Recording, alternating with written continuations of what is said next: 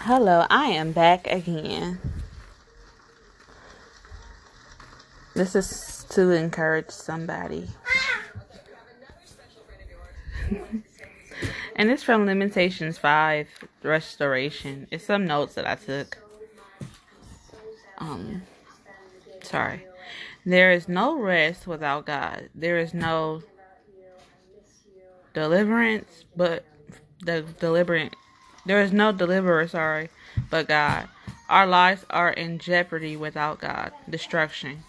The wilderness is where our relationship with God grows deeper.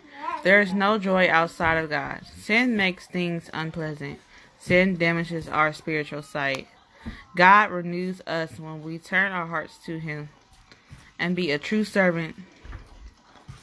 Turn to God in prayer instead of turning to sin. This passages show God does not stay mad at us forever. He wants His people to return to Him. He delights in mercy. Always be grateful to God. Don't take Him for granted. Don't wait too late to return back to God, because there is a such thing as too late when we put off this body, or when the rapture happens, or the end of this world. Not trying to scare anybody, but we can't wait till it's too late to serve God and only Him and not ourselves.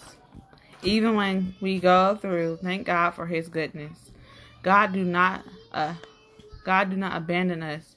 Usually when we turn away, we turn to our own lust and entice.